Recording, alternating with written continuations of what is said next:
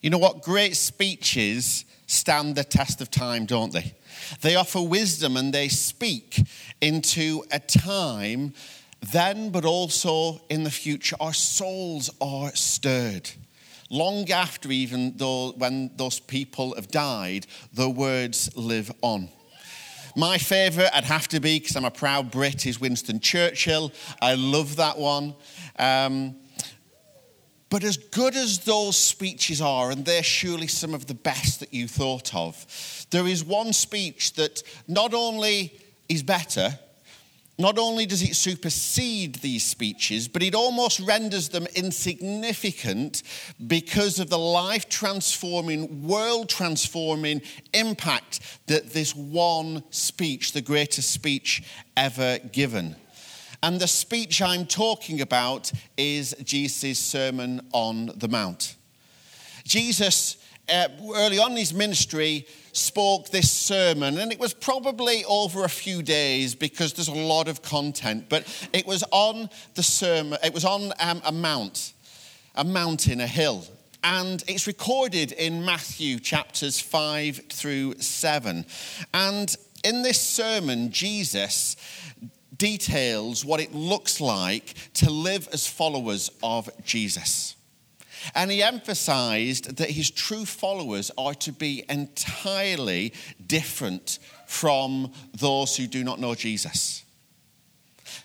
Christians, Christ followers, are not to take their cue from society, but they are to take it from Jesus.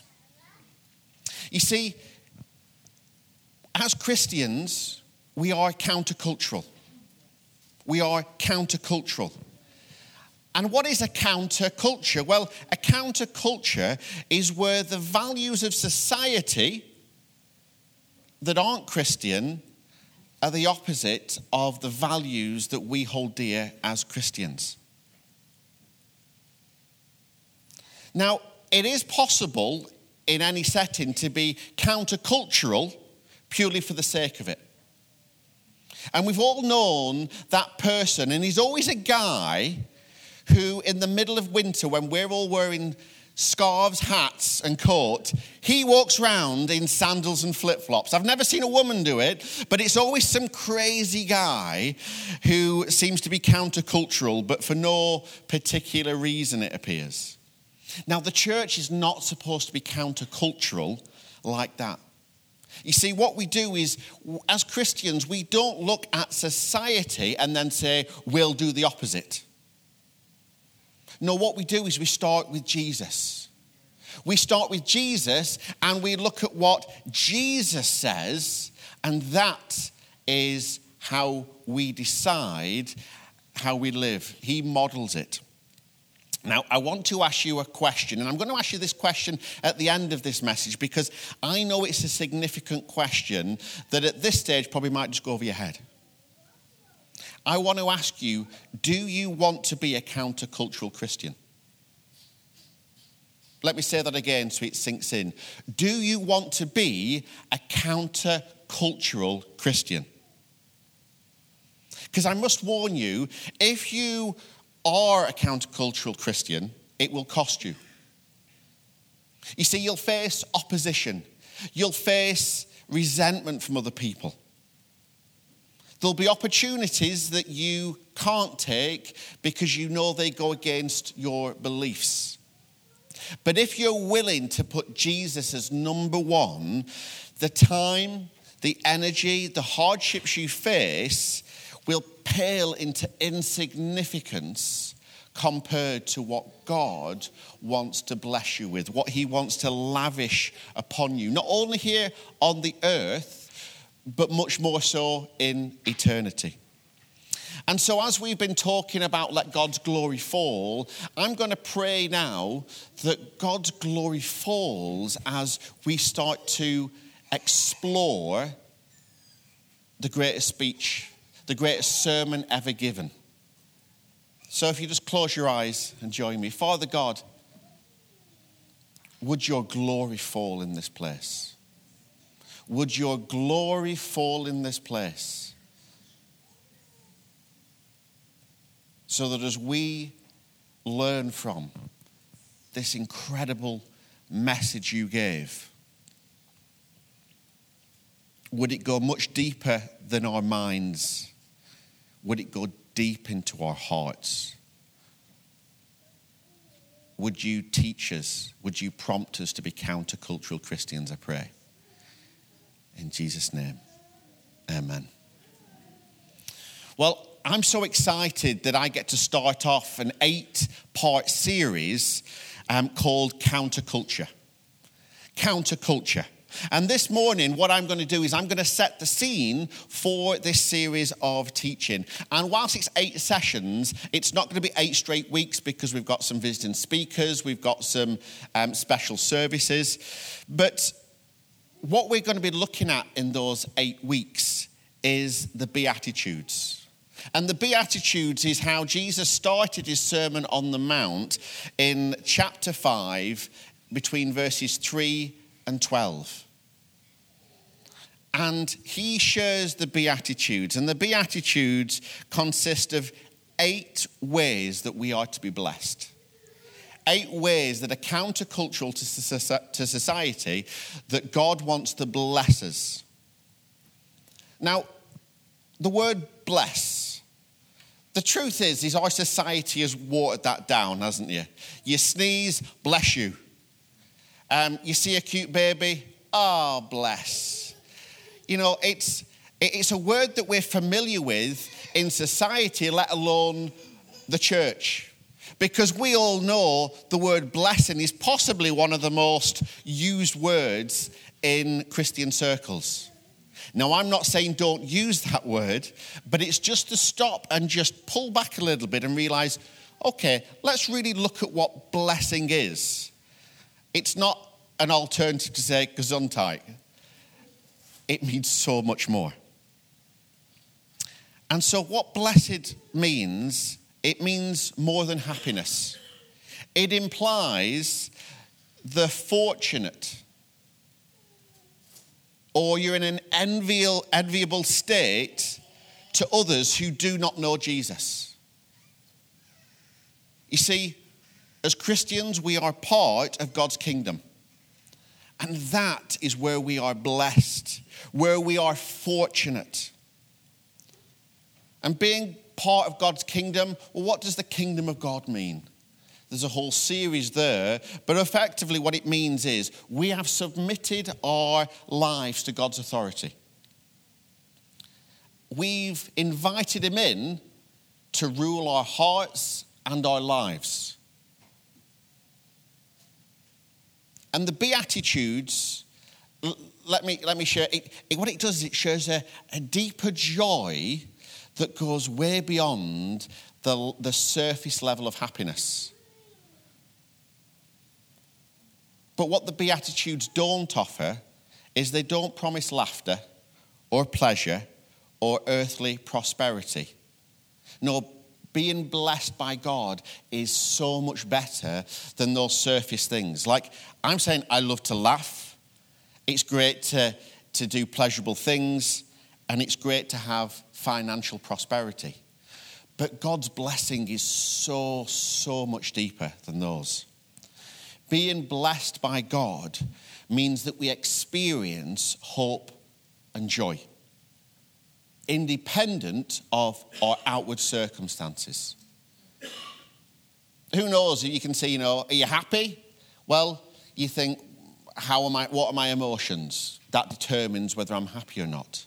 But when we say, are you full of joy or hope? You can go through the worst things but still say, yes, I'm not happy, but I'm full of joy and hope.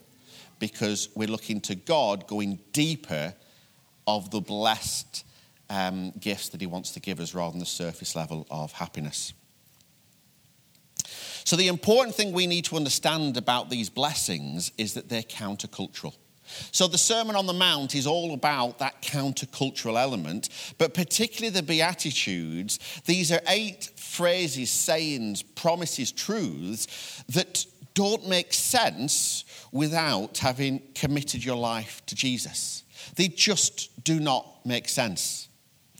And what I want to do today is I'm going to share the first beatitude, and we'll be looking at the next 7 as the weeks go on. But I want to kind of give you an aid to your understanding. Now, does anyone else here like the board game Risk? Has anyone played Risk before? Now, this isn't the real Risk. This is a Marvel version. I like the old school one. But like Monopoly, Risk seems to have gone in a whole host of different avenues of different branding. But Risk is an incredible board game. And what I want to do is tell you, first of all, for those of you who've not played Risk, what the game objective is. There's this inferior version of Marvel downstairs. That might be more contemporary, but plenty of people will have the original Risk game so you can play it. But here's what the objective on the box says. The object of the game is players aim to conquer their enemies' territories by building an army, moving their troops in, and engaging in battle. This exciting game is filled with betrayal, alliances, and surprise attacks. On the battlefield, anything goes. You win the game once you've conquered the world. Now, I really get into this game. The bloodthirsty tyrant in me comes out, which is probably not a phrase you'd expect to hear from your pastor. But I don't play Risk anymore because there was such aggression that would come out where I'd want to win. And I'd want to defeat. And so I will never play Risk with any of you in the congregation because you might leave the church. You might think this guy is not loving. I am, but Risk is dangerous for me. So I was playing a game of Risk about 20 years ago with 4 friends. And we set it up and we started. And like any game, you can sometimes start well or you can start badly. And I started and I didn't have good cards. I didn't have a good prospect for winning. But as the game went on and other players kind of dealt their cards and rolled their dice, I started to think, hold on, I can see a long game where I can potentially get in there and be victorious.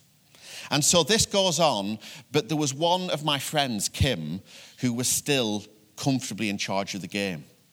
But she started to make some peculiar decisions that were bad strategy. And all of a sudden, I really started to see the game like a chess player where you can see 20 moves ahead was, this game's mine. And so I'm getting excited. I'm seeing that, yes, I'm going to take that continent, and that's how I can pull it all together. And then Kim, in the middle of the game, says, okay, I'm done. I said, what? What do you mean you're done? This isn't a game where you can just cash your chips in and leave and everyone carries on. If you leave, the game's over for everyone, and I'm going to win. And she said, no, I'm done. I'm done. I said, Kim, we've invested an hour and a half into this game so far. You need a reason why you are pulling out. And this is what Kim said. She said, well, I had a different agenda. My aim was to make sure that the 5 players playing would all kind of be in a similar position with all about the same number of countries so that it was equal and fair. That was my objective. I went berserk. This is not a game about, fair play. This is about fighting to the death.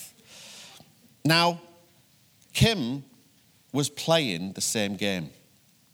She was playing by the same rules, but she was playing with a different objective, a different end game. I was fighting for world domination. She was fighting for world peace. So I did not enjoy that game. And she ended, and it was over. And, it's like that for us as Christians. You see, we are to be in the world like Kim was in the game.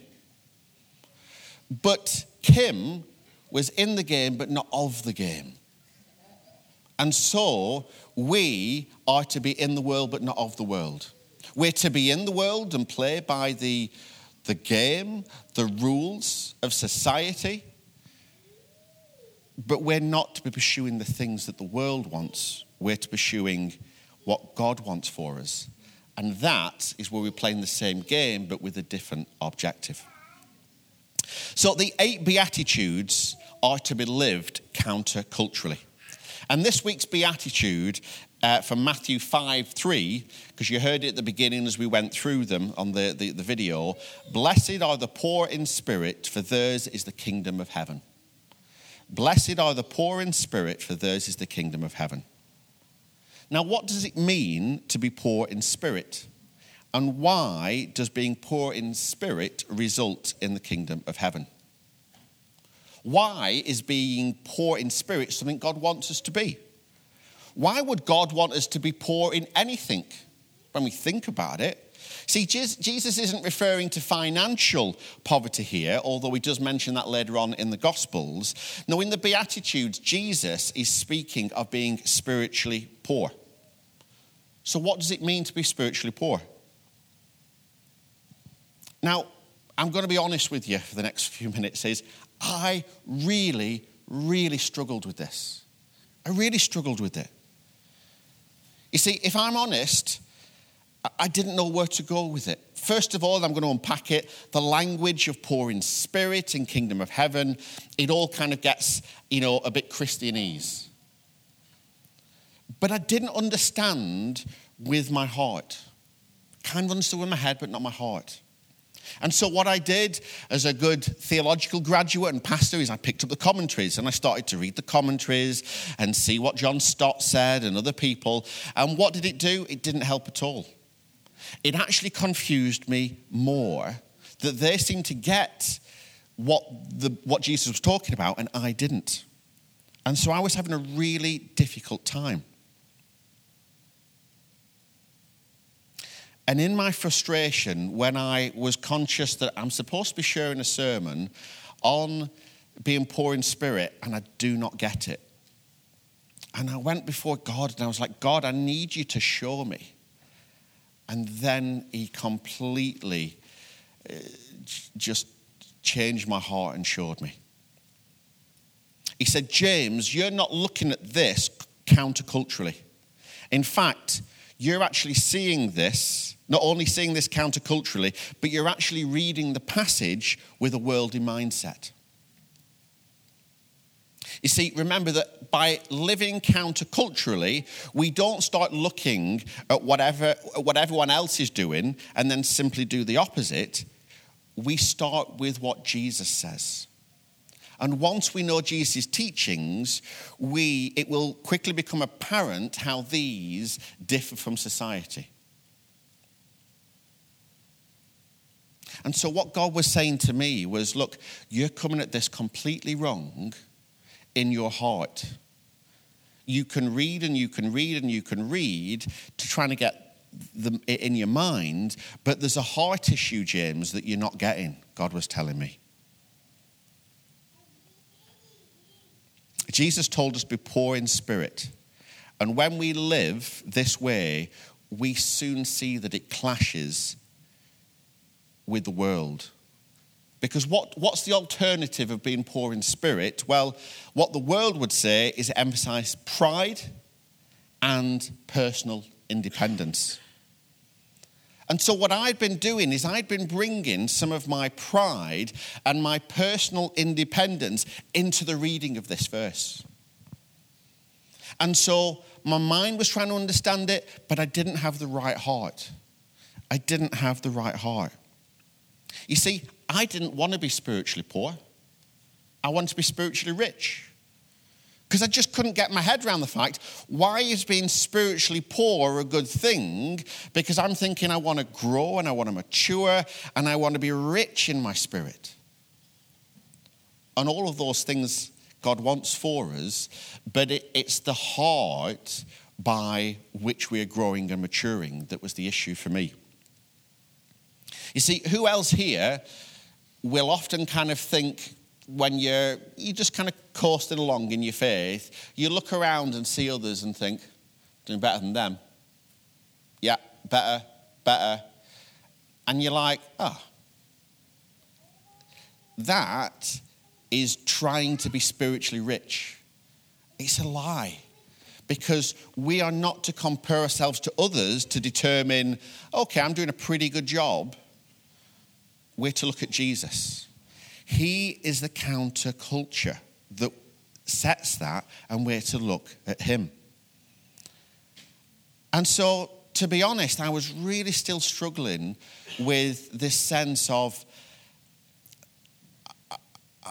you're kind of challenging me, God, but I still don't get it. And that's when, in my reading, God completely just opened up the understanding to me when I read about how Billy Graham was once asked a question.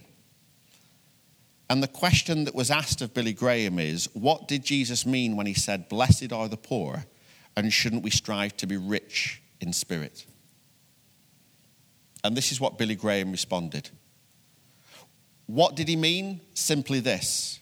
We must be humble in our spirits. If you put the word humble in the place of the word poor, you will understand what he meant. Blessed are the humble in spirit, for theirs is the kingdom of heaven. Blessed are the humble. You had those times where God just, I don't know how to explain it, but your spiritual jaw drops open and God says, there it is, humility. Humility. Not pride and arrogance that the world would offer. No, Jesus came to show us how to be humble. And so God just completely brought the meaning to me of that scripture that I'd been coming with pride, and he said, you need to come with humility. Blessed are the humble in spirit, for theirs is the kingdom of heaven. So not only had I not been humble, I'd been arrogant and prideful, and I was focusing on my own strength. Now, the thing is, when you ever look at a lot of things in the Bible, particularly ones that are countercultural, the difficulty is there's this juxtaposition where there's this is true, and this is also true, and you kind of, it's a seesaw. The truth is in the middle, but you're kind of going up and down and trying to work out. And this is what God was really revealing to me, is we want to be strong, but if it's personal strength, it's not worth anything. Because you're going to mess up. You can be on the best run of your life, but the next day you can mess up. And all of a sudden, the personal strength is rubbish. We all see on Facebook and YouTube and Instagram the life coaches who give incredible statements. There's a guy called Tony Robbins, and he looks kind of like an Adonis Greek god, and he speaks with just do this, and you're like, yeah, it sounds great, but it's rubbish because it's about personal strength. And so whilst we can be tempted to look into what the world offers with, someone who's powerful and articulate, the truth is if they don't know God, they offer nothing. They will have truths but all truth comes from God. And so even the unsaved can draw upon the truths that God has. So it's not that everything that guy says and others is nonsense. There's some gold in there. But ultimately, without Christ, the general ethos is nonsense because it's not about your own personal strength. And so the challenge I had was I'm kind of thinking, God, I want to mature in my faith. I want to go deeper. And what God said is, you do that by going deeper in me, not deeper in your strength, in your own personal strength. Now, each of us will have our own difficulties. Do you have a rage and an anger that sparks out and that's your struggle? Do you have a struggle with lust, pornography? I'm going to bring that up because that's always a difficult one. But is pornography something that keeps bringing you back, and you just feel broken and overwhelmed by it. And there's, and you keep trying, but you don't get anywhere? Is the sense of, having a foul mouth or being, really dismissive or rude or angry to a certain group of people? He's jealous of your thing. You see, the thing is if you're doing it in your own strength, you might be like, oh, I've had a good month. Maybe you even had a good year where you'd be like, oh, I'm fighting it and I'm doing it, but then you stumble and fall. And what happens when you stumble and fall, when you're focusing on a time scale and your own strength, is you feel awful. Oh, well, what was the point of that 2 months of me working hard to not get caught up in this sin? Oh, it's all falling apart. But the countercultural bit is where Jesus says, look, you've messed up, but it's okay because I forgive you. If you're repentant, I forgive you.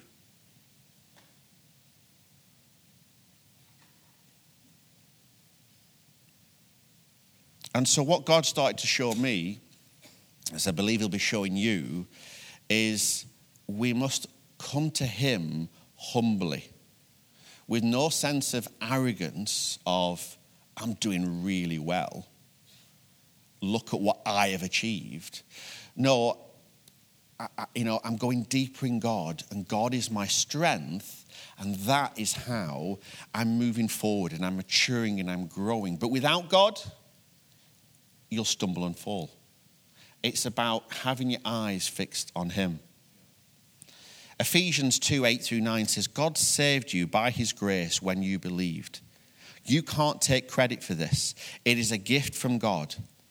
Salvation is not a reward for the good things we have done, so no one can boast about it. Salvation is not a reward for the good things you have done, because the good you have done will never be enough if it was just in your own strength. Never. Never. It will never be enough. But salvation is a gift of God, that Jesus came to the earth to die on the cross for our sins, that we are adopted into God's family because Jesus died. Jesus took all the wrong and sin on his shoulders. It's nothing to do with the fact that we've been on a good run. And with the revelation God provided me, this is how I sort of rewrote the passage of blessed are the poor. The only reason I am forgiven and adopted into God's family is because I have received forgiveness and redemption through Jesus' blood that he willingly shed for me. The only reason. The only reason. The only reason I have been forgiven is because I have received the forgiveness and redemption through Jesus' blood. And that's my sermon title today. The only reason. Because as soon as you start to add a second reason and a third reason, you're getting further and further away from God. Then you stumble over and you kind of have to stop and look, and you realize, oh, God's saying, yeah, look, I'm here, you're here. You've drifted from me. You've stumbled. Come back to me. But God is gracious. Grace is a word like the countercultural things we're looking at, is that without Christ, grace is wrong. Grace does not make sense without the Father heart in us. The only reason we are saved is because we've been forgiven and redeemed. Now, I want to sort of close by just sharing with you a scripture, and this is in the Message version because it really kind of just brought it to life more for me, was James 4:8-10. Now, before we put that up, and you can just take it off for a minute, Sue, if it is, because I know people will start to read it, is this scripture is not messing around. It's not messing around. And what I want to say to you, what God said to me is, don't be a Christian who's just messing around. Jesus showed us the way to be countercultural. And a lot of us, I include myself in this, is it's kind of, well, yes, I'm going with this, and then, oh, but that looks quite good, what the world offers. And God's just there saying, no, I want more from you because I've got more to give. I have got so much more than you could ever imagine that I want to bless you with. But you need to pursue me and be countercultural and leave the garbage that the world is offering. When we do that, we become a countercultural Christian. And so this verse, like I said, it's not messing around. So we can put it up now. James 4, 8 through 10. So let God work his will in you. Yell aloud no to the devil and watch him make himself scarce. Say a quiet yes to God and he'll be there in no time. Quit dabbling in sin. Purify your inner life. Quit playing the field. Hit rock bottom. I've been in tears this week as I've been preparing this message where God was just saying, look, in certain areas I need to you need to fall to be at the bottom, where he says, look, this is where you will be on your own, rock bottom. Quit playing the field, hit bottom, and cry your eyes out. The fun and games are over. Get serious, really serious. Get down on your knees before the master. It's the only way you'll get on your feet. Church, I want to challenge you. Do you want to get serious? Do you want to get serious about your walk with Jesus? Because who knows, yeah, fun and games. It's all fun and games. Yeah, we have fun. And I'm not advocating let's not be a people of fun. Let's have lots of fun. But when we're just pursuing the fun and the games, we are only just surface deep with our roots. God has so much more, this well down here of great resources of water and nourishment. But he says the only way to get to that depth and that blessing is to go to him and become serious so our roots can go down deep.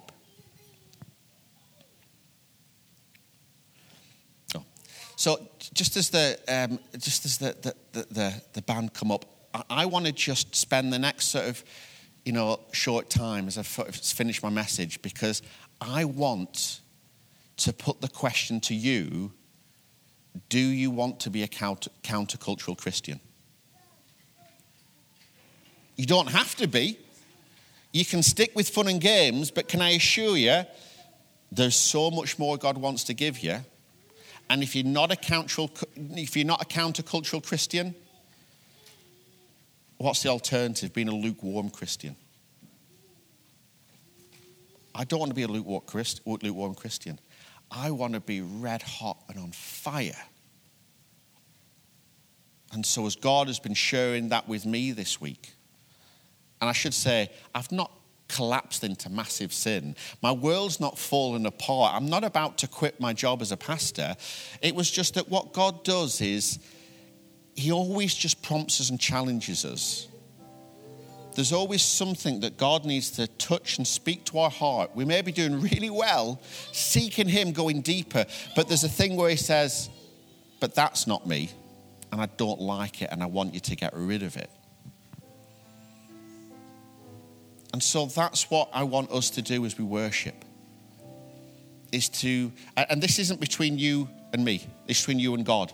So I'm not going to say, come forward, let me pray for you. You need to ask God this yourself. God, what is it in my life that you're highlighting? And if he is, you will know. You won't need to ask him for that. But you need to invite him to say, God, I want to be red hot. I want to be a counter-cultural Christian. Would you show me afresh that the only way